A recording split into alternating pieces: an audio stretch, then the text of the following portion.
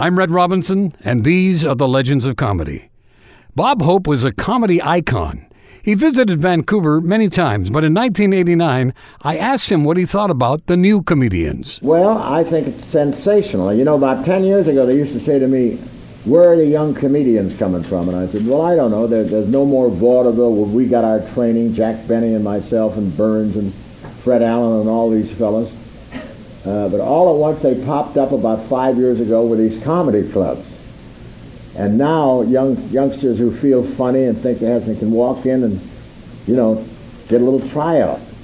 And they're developing some pretty good guys. And that's a great thing for the world, I think. And they've got them in every town. They're on every block, you know. And I've seen a couple of them. But the material they do helps me at the golf club.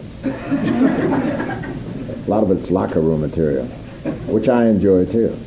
But outside of that, it's all sort of, all comedy today is a little more sophisticated.